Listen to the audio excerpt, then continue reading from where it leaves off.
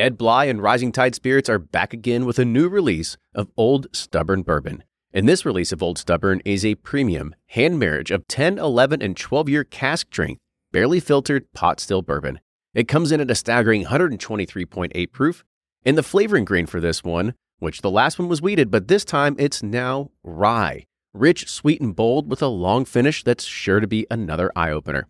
You can order online at Sealbox or thebourbonconcierge.com, and you can even purchase in person at Revival Vintage Spirits, and even now with very few select stores in Kentucky. You can get it now while you can, but be sure to do it because it's not going to last long.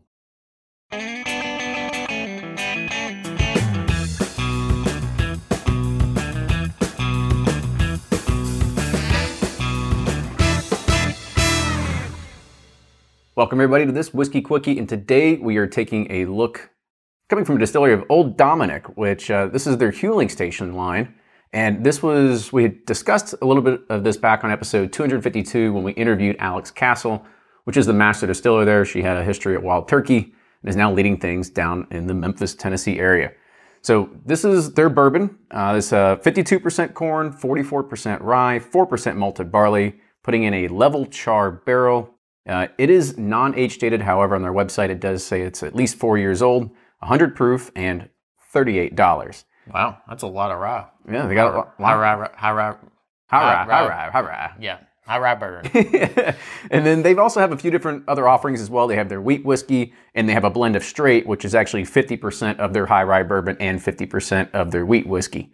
But the bourbon itself is actually the lowest price because the wheat and the blend of straights are $50 a piece. They also have a barrel proof offering, but we don't have it here to show you, but just to let you know, you can always go check it out at your local store. Perfect. All right, so let's go ahead and dive in on the nose. It's got like a green apple. Yeah, there's some green apple, a little like kind of dusty funk kind of thing going to it. I wonder if she took some of that from Wild Turkey when she was there. Yeah, just scraped off some funk and put it in a Petri. And they're like, I took this. Yep, we're going to go ahead and put that in our bottles too. Yeah, it smells pretty good. The taste though.